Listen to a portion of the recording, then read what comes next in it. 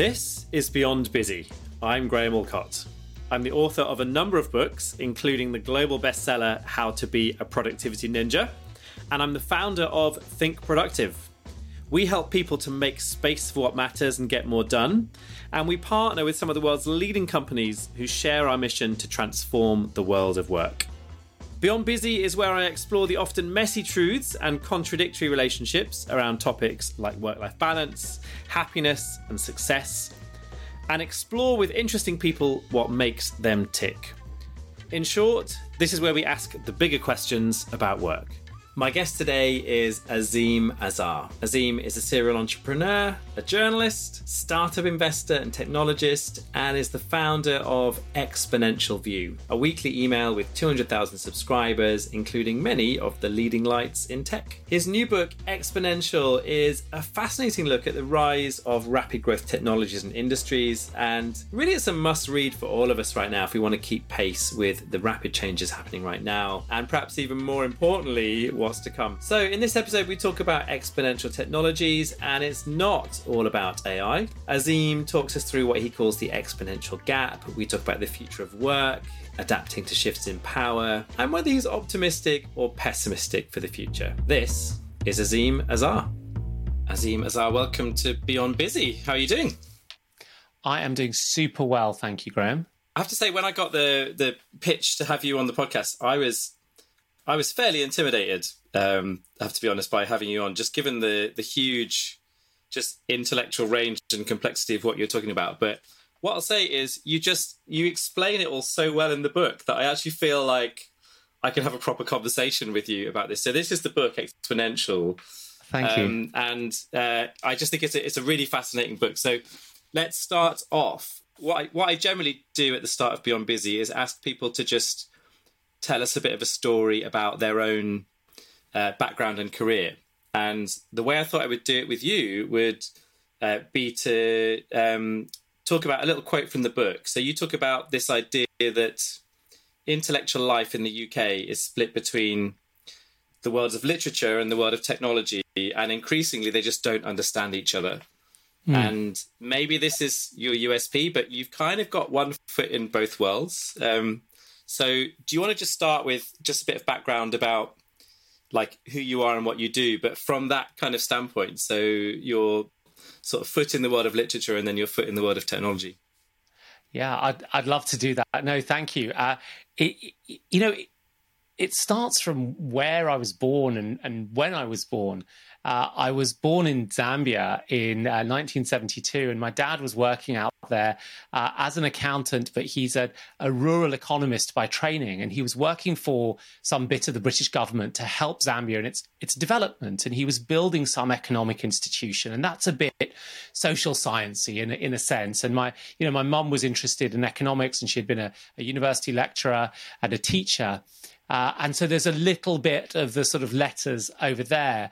But I was also born the year after the Intel 4004 microprocessor was released. I knew about that fact much later.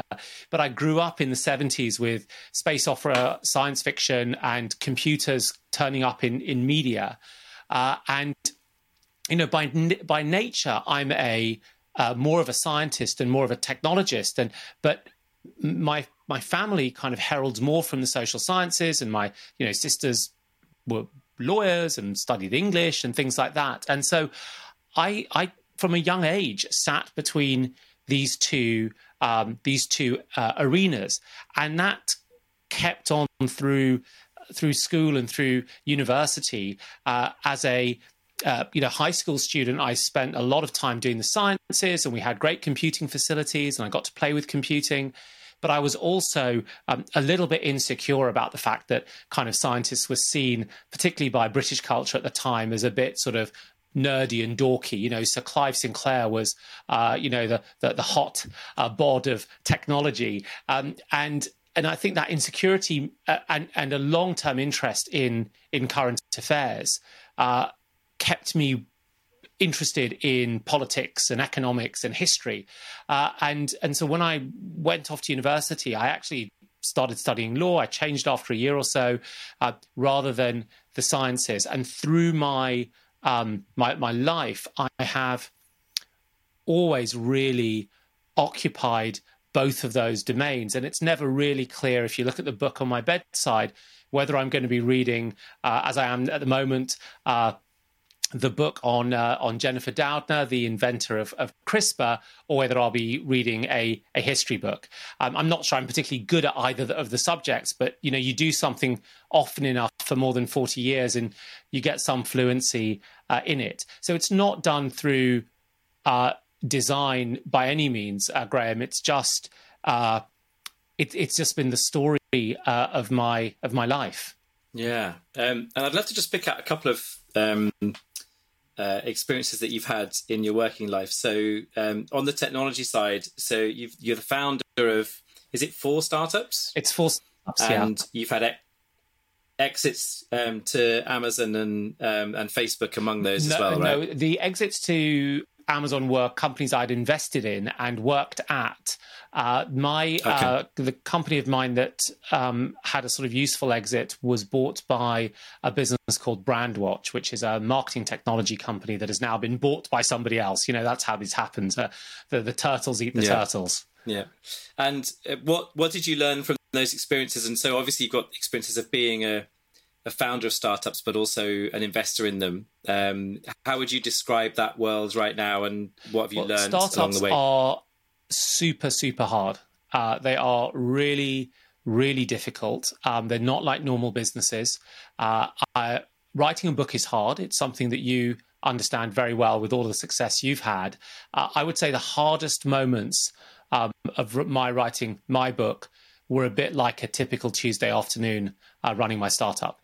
And so the depths of the emotional range you get taken through in an afternoon or a morning, let alone over the week or the month, is enormous. And the reason it's challenging is that no one knows the answer, because you're building something that hasn't been built before. So not only do you not know what you need to build, you don't know how to build it. And you have to bring a bunch of people on that journey with you, and you have to motivate them. You have market challenges, you have technical problems, and you have people problems. And at the same time, you've got to hit milestones given the funding that you have available. And it's really intense. And the other thing that is that that you're not special. That the fact that you have figured out that this technology could meet this market need and create a new product means that 1,000 other people have figured that out. And at least half of them are much smarter than you. And of those half who are smarter, a third have built successful companies before. And of that third who've built successful companies before, and so on it goes. So you find yourself in this really complex domain that is very, very demanding in all sorts of ways. And then on top of that, essentially you're a businessman. And like any businessman, whether you run the greengrocer on the high street or an insurance company or you're running an airline, the emails never stop, and you never stop thinking about these problems. But they're pretty fundamental and they're pretty critical. So it's a really hard thing to do. I'm not special in having done it. I've learned a lot from having done it. I respect the people a great deal who do it and do it time and again. Do you feel like, you were just talking there about how a lot of the other competitors will be smarter than you and they'll have run businesses before and all that. Do you think there's a sense do you think generally the cream rises to the top, or do you think there's a lot of luck?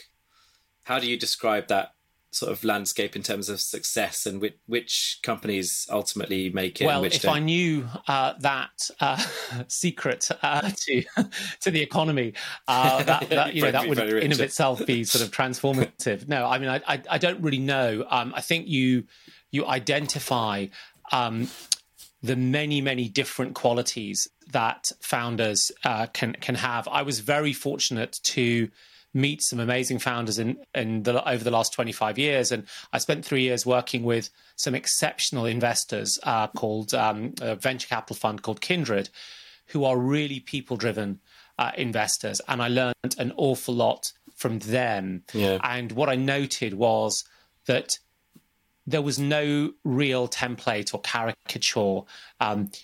But there were certain types of things you looked for. You looked for a kind of relentless energy. You looked for a person who was a fountain, not a drain. You looked for somebody who had some stamina. You looked for somebody who was really thinking in tremendous detail about this problem and could articulate it and articulate where it might go. But you also looked for someone who was coachable. And there were many other qualities, and it certainly wasn't a checklist.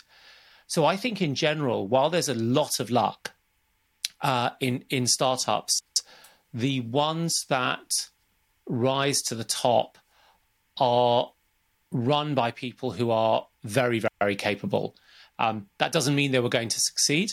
And it doesn't mean they were more capable than people whose companies failed. But there's not a lot of luck. I mean, it's not that you just grab some random off the street and there's a chance they'll create a successful business. That won't happen. Yeah, interesting. So let's just, before we get off this whole topic of the intellectual split between literature and technology. So you've also, on the other side of that, you've been a journalist. You're a fellow of the RSA. You did PPE at Oxford, and also advised people like the World Economic Forum and PwC and venture capital, as you mentioned. So when you think about literature and technology, why do you think there is this? This kind of, and when we say literature, I guess we're also talking policymakers, politicians, those people who are making decisions about the economy and the way that we live versus technology. Why do you think there's this kind of disconnect, and why don't they understand each other better?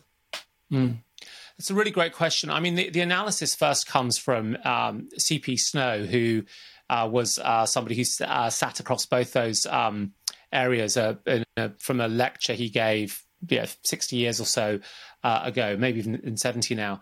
And it was really about, I think it's to do with cultural heritage and how we talk about the things that are important and what it's okay to say and get away with. And so when I created my first company, which was just before or during the dot-com boom, I remember the CEO of one of the very, very big British retailers saying, I don't know how to use a computer, and you do it as a matter of pride. And I'm not an expert in here, but this is just my sort of anecdotal view, which is that in the UK, for some reason, for a long time, we dumbed down science and technology despite these incredible research universities, and we played up the sort of political game and the policy game, and we played down enterprise as well in our media, in our reporting, in the kind of heroes that we created, and we caricatured people as boffins and weirdos, frankly, and so that then I think gets reflected in kind of cultural norms. It gets structured in schools and in universities, and so the cycle continues. I think what we've done recently, which is to argue in the UK for much, much more STEM, science, technology, economics, and mathematics, is kind of helpful from an industrial standpoint, right? We're trying to get people who have these very applicable skills, more of them, but it actually doesn't tackle the more holistic interdisciplinary thinking that I think people need to have, which is they need to have an appreciation of history and of ethics and of politics and how politics reflects in the world, and they need to understand the nature of art and how art turns a mirror on us and can be very, very insightful and just frankly just enjoyable, alongside having functional competencies in the domains of science and technology and maths. I mean, one of the things that's come out of COVID is that we all now have a much better understanding of DNA, RNA, and immune systems than we did going in.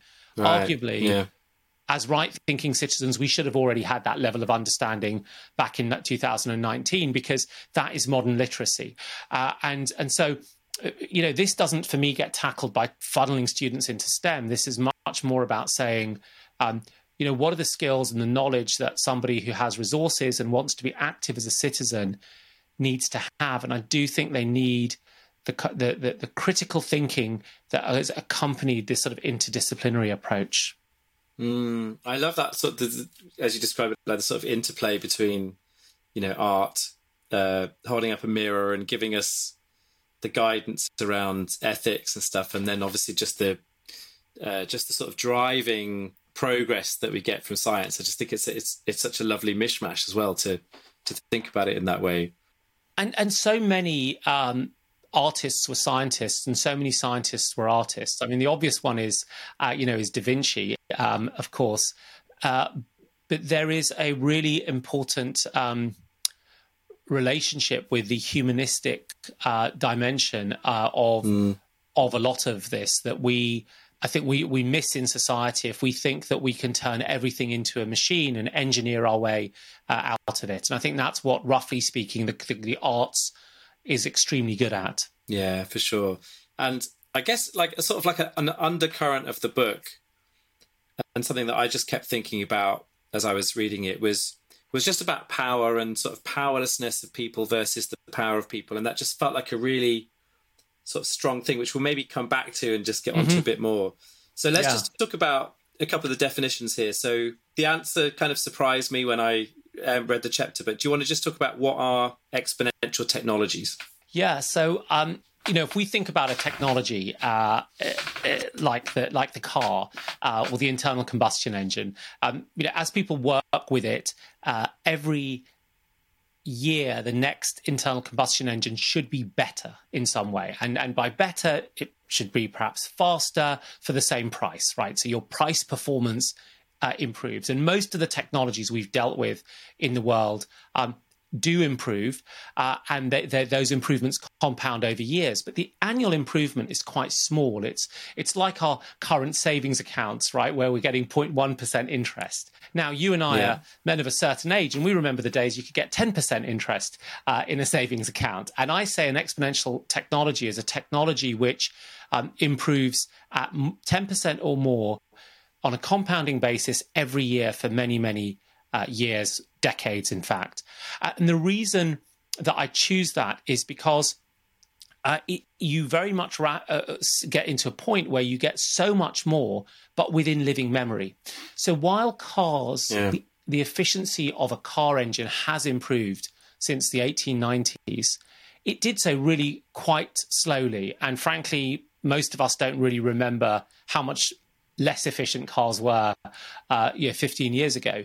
But if you look at computer chips essentially double in performance every couple of years for the same price. It's a 41% annualized improvement.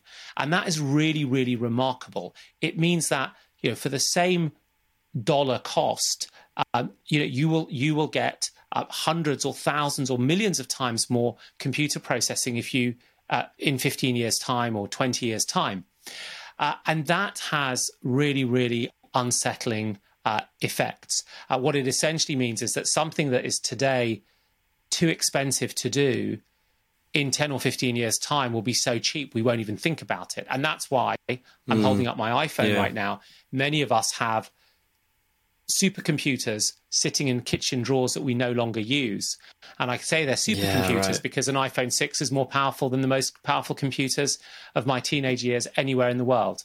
And that is, in a sense, the heart of that, the exponential age, is that we have many technologies that are generally applicable that are improving at these exponential rates. Do you want to just talk about those kind of less traditional, less well-known exponential technologies? Yeah, I mean, the one we all know is the chip and Moore's law, and in the book I talk about actually the kind of limits of Moore's law as something to help us understand why chips get faster.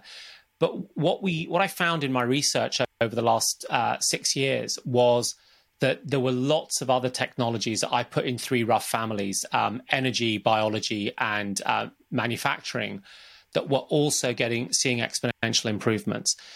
So if you take energy, it turns out that the amount of power you can get from a solar grid, right, that's taking sunlight and turning it into electricity, for a given dollar is improving at an exponential rate. It's in the 20s of percent. And I'm so sorry. There are so many numbers in the book that I can't ever always remember the exact number. But please, buy the book, read it. It's in there. Or if you take a look at something like lithium-ion batteries, for more than a decade, the amount of storage capacity you get for every dollar of lithium-ion battery you buy has increased by 19% per annum. And so that's also an exponential technology. So it's really interesting that these technologies within the energy space, there are many examples where they're seeing these exponential improvements, which means an exponential price decline. And it means something over the course of a few years goes from being too expensive to being cheaper than the alternative, which is what has happened with wind-powered electricity versus fossil fuel-powered electricity. So the energy domain is one, and it's super, super important. It means that today the cheapest sources of electricity anywhere in the world are renewable, and they're only going to get cheaper. And we're going to see the same curves happening in many types of storage. The one that's most bonkers, technical term there, bonkers, is what's happening in the realm of biology. So for many of us, biology was this kind of weird, is it a science, is it not a science? Why are we throwing a quadrat in a field and counting insects, right? That's what I remember of biology. And in the last 30 years, biology has transformed into an incredibly complex, nuanced, quantitative science through our understanding of the gene, the genome, proteins, protein engineering, the way the genome expresses itself through epigenetics, and a whole set of other things where we've been able to take a kind of engineering and systems approach to this amazing miasma of things that make us us. And so within the realm of biology, there is a set of technologies, and I'll just pick out one, which are improving at exponential rates. So the first complete human genome sequence was delivered sort of in June 2000. It had taken about 10 months to come together. And this first draft of our genetic script had cost about $300 million. And it needed some additional refinement and a bit of polishing for another $150 million. So it cost around $500 million, maybe $1 billion to sequence the first human genome. And it actually was kind of incomplete, and it's only been in recent weeks we've finished that task. By August 2019, the cost to sequence human genome had dropped to $942. So that was an enormous improvement, more than 100,000-fold improvement in 18 years. Yeah. And what happens when that occurs is that you take something that only governments will do once in a while because it costs $500 million in something that costs $1,000, which can be done much more often. And it's still getting cheaper. We've seen some people claim $100 to sequence a human genome in 2020, 2021. And that price will drive further and further down towards $1 or less. We only need our genome sequenced once anyway. So at some point, it'll just be obvious to sequence everyone's genomes for whatever use we choose to put to it.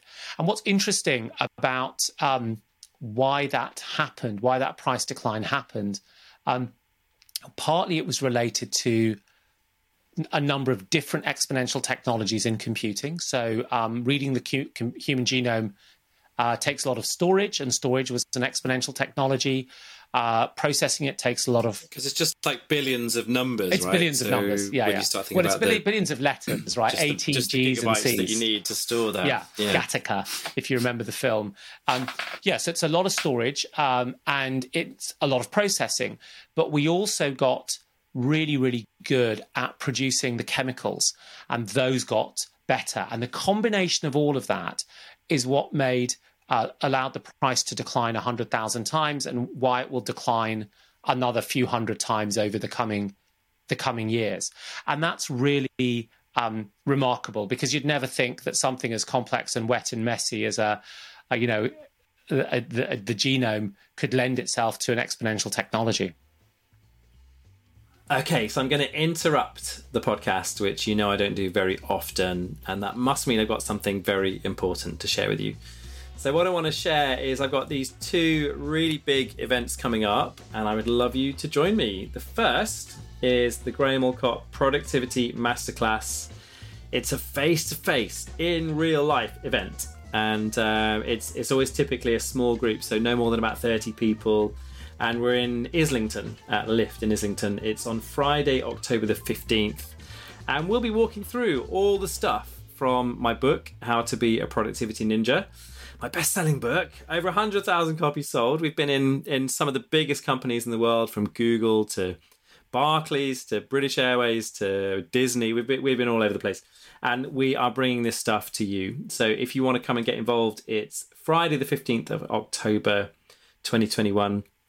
Lift in Islington, and it's one day with me, basically walking you through all those different key habits of productivity. We talk about capturing information, how to organize stuff, doing weekly reviews, how to get over procrastination, email overload. It's all there during the day. So if that sounds of interest, if you're a fan of my stuff and you want to, really go deep in terms of implementing a lot of this stuff for yourself, perhaps you've read Productivity Ninja but just never really got around to it, and you just want a day with me to really start to make some of those things stick, or you've got particular questions, then the Graham Allcott Productivity Masterclass is probably for you. And there's also still some early bird tickets. There's also discount tickets if you work in the NHS, if you work for a charity, or if you're on your own dollar, basically, as a freelancer. So that's all done on an honesty basis. So just basically book whichever ticket applies to you. And if you go to grahamallcott.com and then click the little button at the top for masterclasses, you'll find all the details and be able to book your place on that one. And then if you can't join us in London, then we're doing an online thing, which again, I do this once a year. It's called 6 Weeks to Ninja. And this year it starts on Thursday, the 4th of November, 2021. It's a couple of hours on a Thursday evening.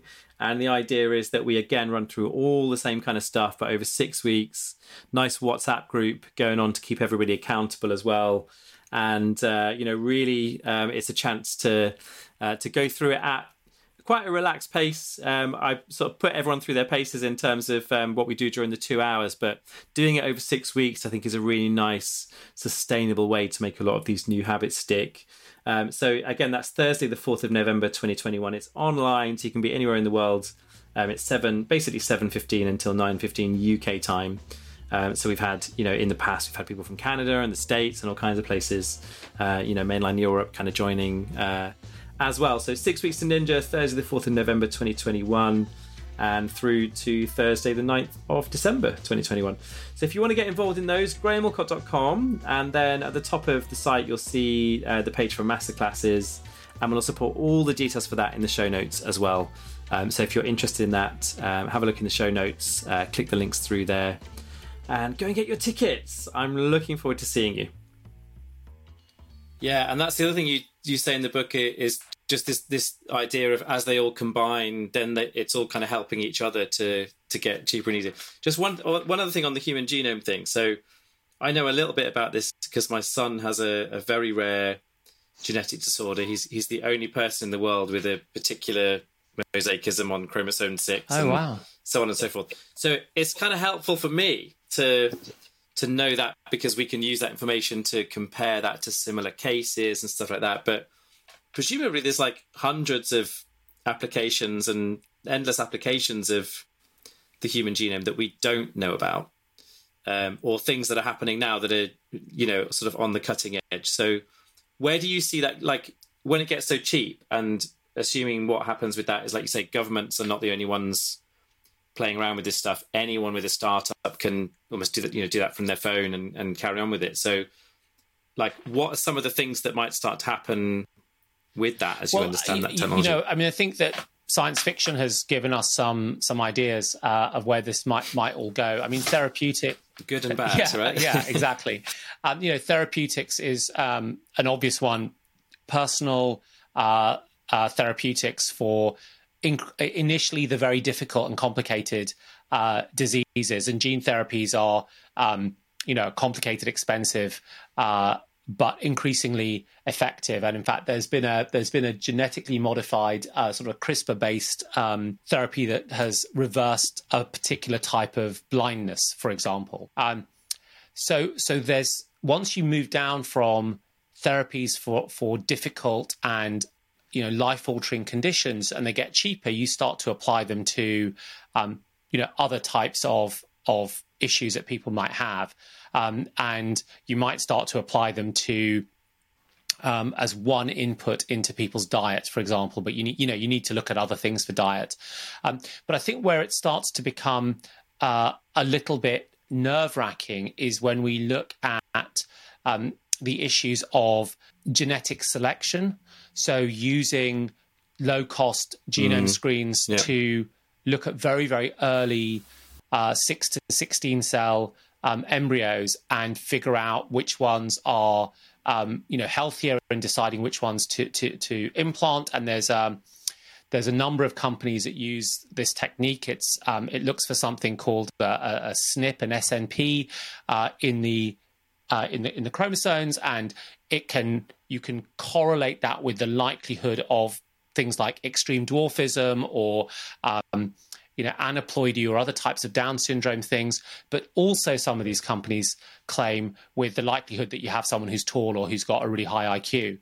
And right now, that technology is mostly used at the tail end of IVF, when through the IVF process you end up with 4 or 5 viable embryos. You're only going to implant one, and you might run a screen like this to take out the worst, any of the embryos that have really, really severe life-threatening illnesses attached to them. So you implant a healthy one. But of course, parents will say, well, is one of those 2 healthy ones got higher IQ potential? And that's where you get onto the slippery slope. And then, of course, you get to kind of modification, right? So where one Chinese scientist, Dr. He, breached a bunch of protocols, and he applied this CRISPR gene editing technique to some twins to knock out a particular gene and make them resilient to a particular disease. And he was the first to do it, and others will do that.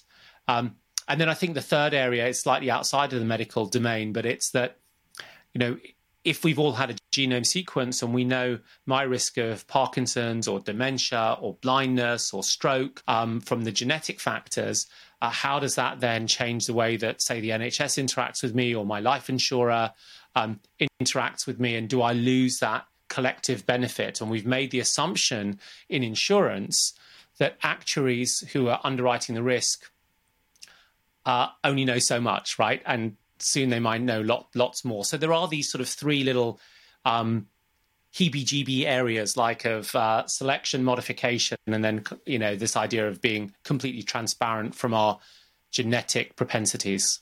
And I guess that leads us on quite nicely to actually just trying to explain what the gap is, right? So you talk about the exponential gap. So do you maybe want to just build on what we were just talking about there and just talk a bit more about what the exponential gap really means?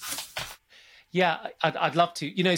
So obviously these things are changing so quickly, and they're driven by the technology and by entrepreneurs and scientists who are able to take advantage of it.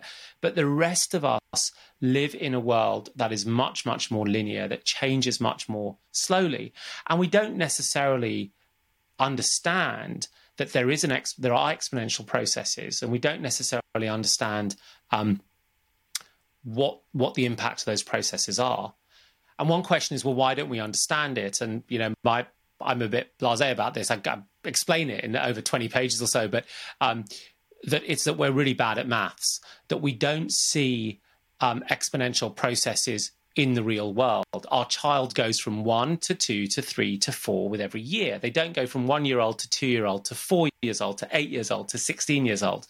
We just don't. We see linear processes. We experience linear processes. And so there are probably evolutionary reasons why it's not in our makeup to naturally understand these very, very fast changing processes. So we don't see how quickly things are shifting.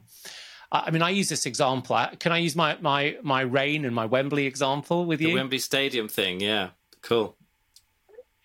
So, I mean, I just use this example around, the idea of a wet football match in England, which is not uncommon. And typically rain is pretty linear. It just sort of falls at the same kind of constant amount, maybe increases a bit and then quietens down. Imagine you're in, Wembley Stadium and you're right at the top. You're about 40 meters above the ground and a raindrop falls. And then a minute later, 2 raindrops fall. And then a minute after that, 4 raindrops fall. And you realize you've got exponential rain on your hands. And the question is, it's going to take you 30 minutes to get out of there into your car and drive away. So at what minute should you leave your seats? So after 4 minutes, you've got 8 raindrops. And after 5 minutes, you've got 16. It's really not very much. I mean, raindrops are tiny. And it turns out that you have to get moving by minute, I should give it away, 17. Because you need 30 minutes to get to the car. Because by the 47th minute, which is the moment you get to the car, rain will be dropping at 141 trillion drops per minute. And that will weigh 600 million litres of water, will weigh a lot, 600 million kilograms in practice. By the 50th minute, 5 billion tons of water will fall from the sky. And so if you're going to have exponential rain forecast, it's best to stay at home. Umbrellas are not going to help you. Watch the flattening on TV. And the thing is that we can come up with these sort of ideas, right? And there's this one about the grains of rice on the chessboard that has been around for thousands of years. But we're actually living at a time where these changes are happening very, very rapidly. And they're happening at the core technologies, then they're happening at the products and the services. And so during the course of writing my book, TikTok went from being nothing to being the biggest app in the world. And the challenge is that the institutions that we live our lives in, so the common habits, the fact that you queue when you go to the shops, if you're British at least, the fact that we have the highway code and we have the UN and laws and formal institutions and informal customs, those things accrete over time, they develop over time, and they change quite slowly by design. I mean, if they were changing really quickly, they wouldn't be institutions, they would be fads or crazes or ephemera. But we live our lives regulated by those institutions.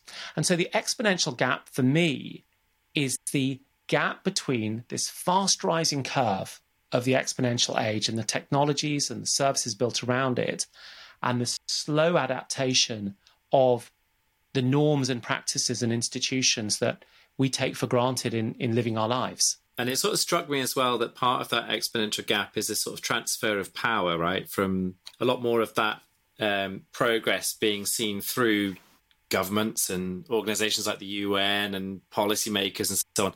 And now you've got not only these enormous companies that have a lot of power, but also you've got startups that are also linked into the scientific community that are actually creating exponential growth themselves, almost like under the radar, and then it suddenly becomes the next TikTok or the next new thing. What do you think? This is the big question, I guess, isn't it? It's like, what do you think governments should be doing about, making sure Amazon pay their tax and making sure Facebook have better ethics? What should be the way that, as a society, we interact with those bigger companies in particular? Well, I think the important thing is, what I try to do in a number of the chapters is to explain the actual cause, right? So explain the condition. We're used to seeing the symptoms, and the symptom being that Facebook seems to have way too much media power, or Amazon doesn't pay its tax. The question then is to really go in to understand, I think, what the cause is. If you want cheap pot shots, you worry about the symptoms, and that's what the politicians often do. And understanding those causes is about understanding the new rules of the exponential age. So the question is, why are these companies so huge? And the argument that I make is that in the in the pre-exponential age, the industrial age, there were forces of gravity that held companies in check. So if you were making cars, it got progressively more expensive to source the steel. The steel you bought for the millionth car was much more expensive than the steel you bought for the first car. And you got that effect of diminishing marginal returns. You also saw an organizational complexity. Companies would just get too big. And many of us remember working for big companies where you couldn't do anything, really. And so that made markets more competitive because companies couldn't get that big, so there would be more of them, and you wouldn't get that much market share. And if you did get a lot of market share, you'd probably have done something a bit dodgy to get there, and certainly you would be smacked for doing it by regulators.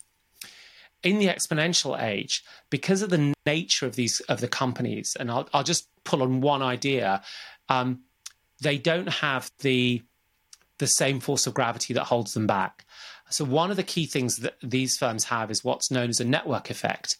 It means that unlike the car company, where every customer needing another car means progressively more expensive steel, in a network company of the exponential age, every new customer adds value to the other customer. It's another person you can message on Instagram.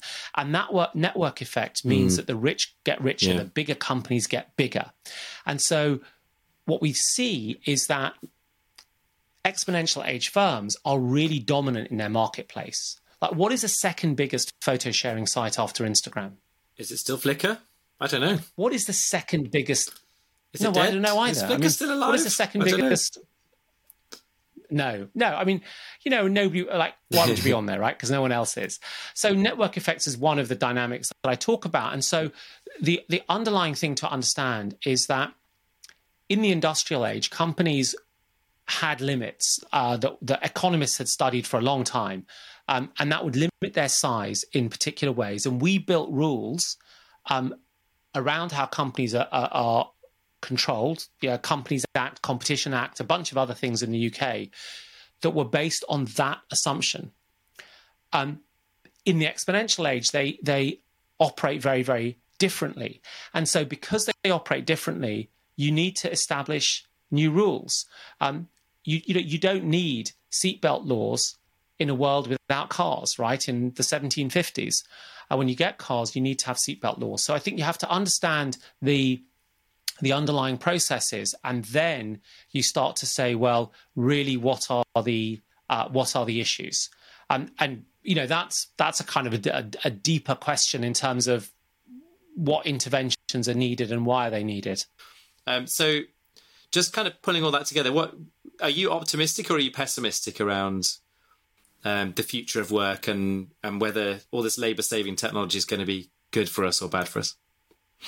I think the more people who buy and read my book, the more optimistic we can be, because I think I come up with some ideas in there. I mean, I feel that the path to dystopian, pessimistic outcome is really just a path of where we choose not to tackle the issue, or we tackle the issue in the wrong way. What we have seen traditionally with technologies is that they do create a small number of very, very high value jobs. And it was true for Henry Ford, where the engineers were very highly skilled and worked, were well paid, but the factory operators were almost driven to lunacy with just screwing the same nut onto the same bolt day in, hour in, after hour. And so we've seen that pattern play out before. I think that's quite helpful. I think the second thing that is worth noting is that this idea of the quality of job is also a relative thing. It's relative in your geography, your economy. A gig job may look really informal and precarious in the UK. It might look much more formal and much more reliable in a market like Nigeria or India. Yeah. And so the other thing, final thing is how in a kind of historical context, good or bad, will any of these jobs be? So I think there will be a real risk that we will establish incredibly well-paid elite. We already have that, who work in the sort of complex end of building these products and services, and a very large pool of people who have quite comparatively terrible jobs. So in Facebook, for example, where the average compensation is above $200,000 a year, unless you're a content moderator and you're looking at all of the kind of hideous stuff on Facebook, where you get paid less than 30 grand. And so you start to see it. And then the question is, well, how do you tackle it? And how do you tackle it without hurting the dynamism of your economy? And we've been so scared about hurting our dynamic creatives, right, since Margaret Thatcher came around, that we haven't asked the simple things like, should we just raise taxes? Should we increase worker rights? Should we allow workers to act collectively so they can bargain and get better pay and conditions? And historically, that's been the only way that workers have improved their pay and conditions. Should we ask companies to be transparent about how much people are paid up and down the organization, in the same way we ask them to be transparent about gender disparity, we ask them to be transparent about aspects of their governance?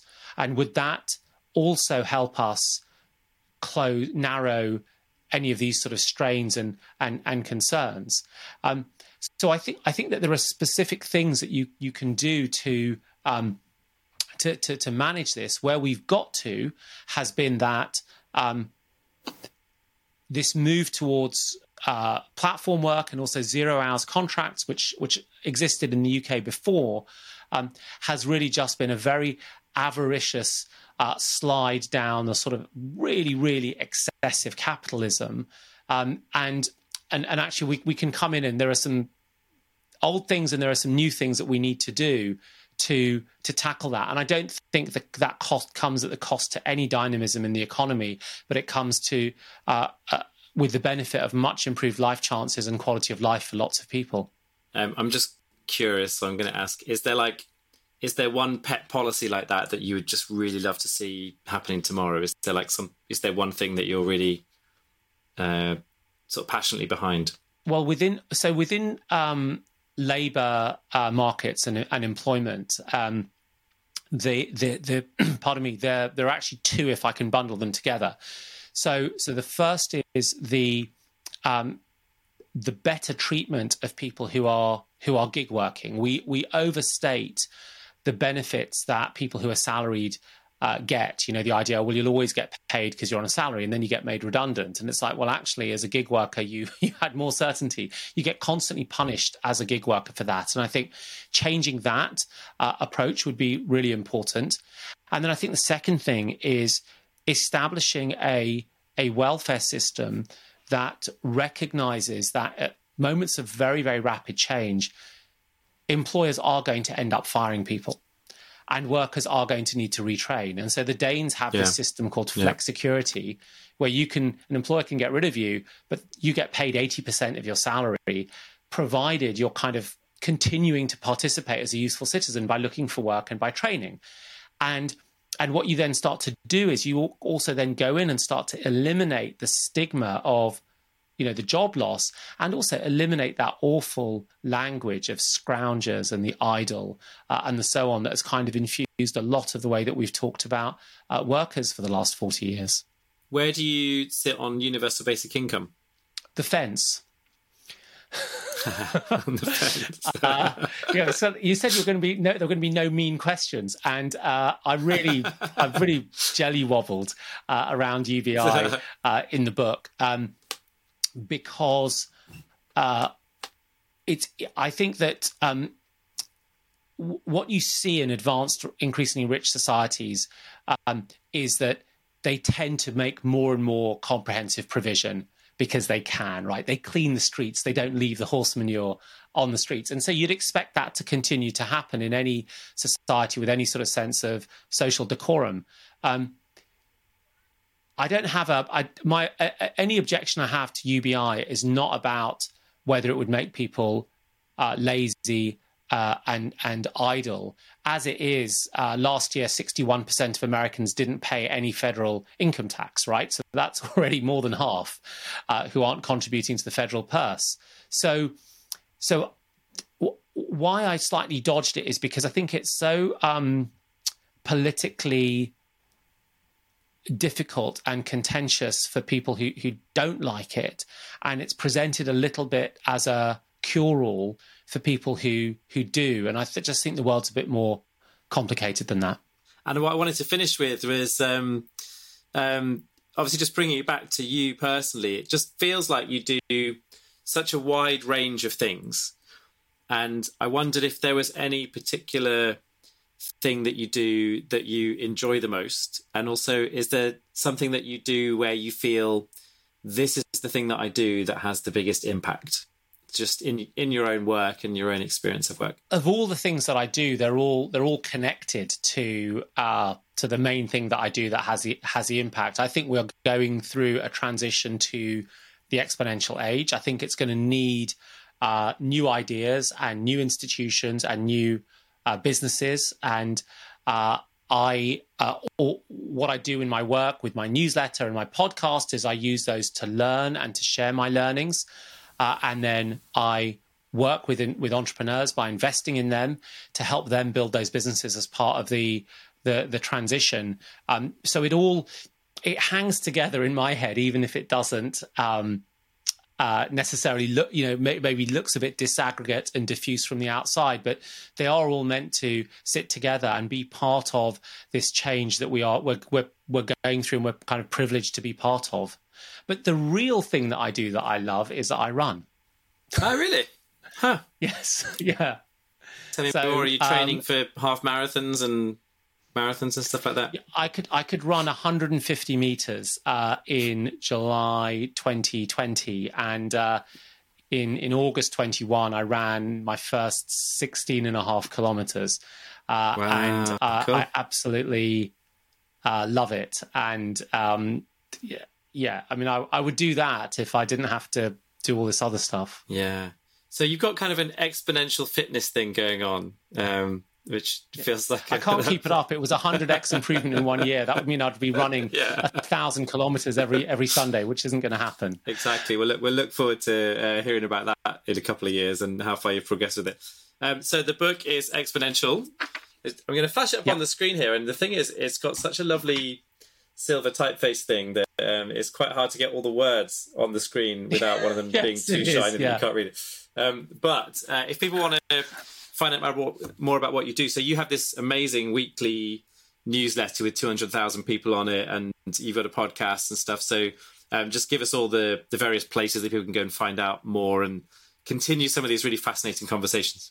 No, thank you, Graham. Yeah, so the book is at your Exponential at any of the bookstores as usual. The podcast and newsletter is Exponential View. You can just pop that into your search engine. It'll be the first thing that comes up. Pardon me. And if you want to follow me on Twitter, it's Azeem, which is Azeem. Fantastic. Thank you so much for being on Beyond Busy. My pleasure. It was great. Thanks very much, Graham. So thanks again to Azeem for being on the show. And as I said at the beginning there, before, when I first said yes to having Azeem on the podcast, I have to admit I was quite intimidated by the topic and, whether I'd have enough to say and good questions to ask him and all that kind of thing.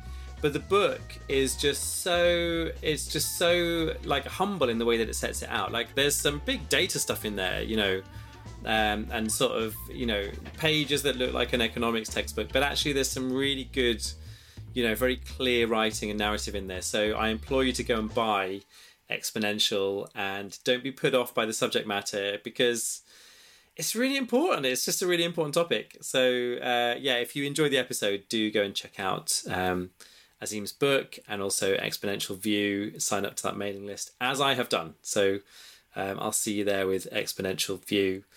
And thanks as ever to our sponsors for the show, Think Productive. And if you want to support Think Productive, you can get a ticket to one of the events that we talked about in that little middle section there. and Think Productive also have a whole range of different workshops and learning solutions for companies. So go to thinkproductive.com to find out more. And thanks to Emily and Pavel, my trusty team on the podcast who make everything happen behind the scenes. As ever, just really appreciating their support and help with making all this happen. So we're getting into the autumn, and it really feels like stuff is turning, right? You know, the weather feels like it's about to turn, and it really feels like we're getting back down to some serious work, a little bit of normality, keeping an eye obviously on everything that's happening as well. And just hope you're back in the groove and just enjoying the work that you're doing. If you want to sign up for my weekly email, it's called Rev Up for the Week. Just go to grahamallcott.com and you'll see a little form on every page, and you can also get a link to that in the show notes. But basically the idea of that email is just to send you one positive or productive idea for the week ahead. So it comes on a Sunday evening, and so as we get back into the saddle, if that feels like it will be helpful for you, just to have a little nudge from me on a Sunday evening ready for the week ahead, just head to grahamallcott.com and sign up there. We're going to be back we've got a really good episode in 2 weeks' time. Daisy Dowling is the expert on being a working parent. Do you know what? It's probably the topic I've been asked the most about in terms of me writing a book, and it's always been the topic that I have shied away from writing a book about, partly because I parent in a very different way. So I'm a 50-50 single dad, so I'm not with his mum, and he has some special needs. I just feel like my parenting experience is just not normal. Like, it's not, whose is, but mine just does not feel like it's in any way like a typical experience, and I kind of feel like I can't really write a book from that perspective. But Daisy has done it, and do you know what? She's also done it in a way that is applicable to everyone, including single dads and people with kids with special needs and all sorts of stuff. It's a really good book. It's called Work Parent. She's on in 2 weeks' time. So make sure you're subscribed. Make sure you're liking and commenting on wherever you get your podcast. We'll be back in 2 weeks' time. So get beyondbusy.com for all the show notes and everything else, and we'll see you in 2 weeks. Take care. Bye for now.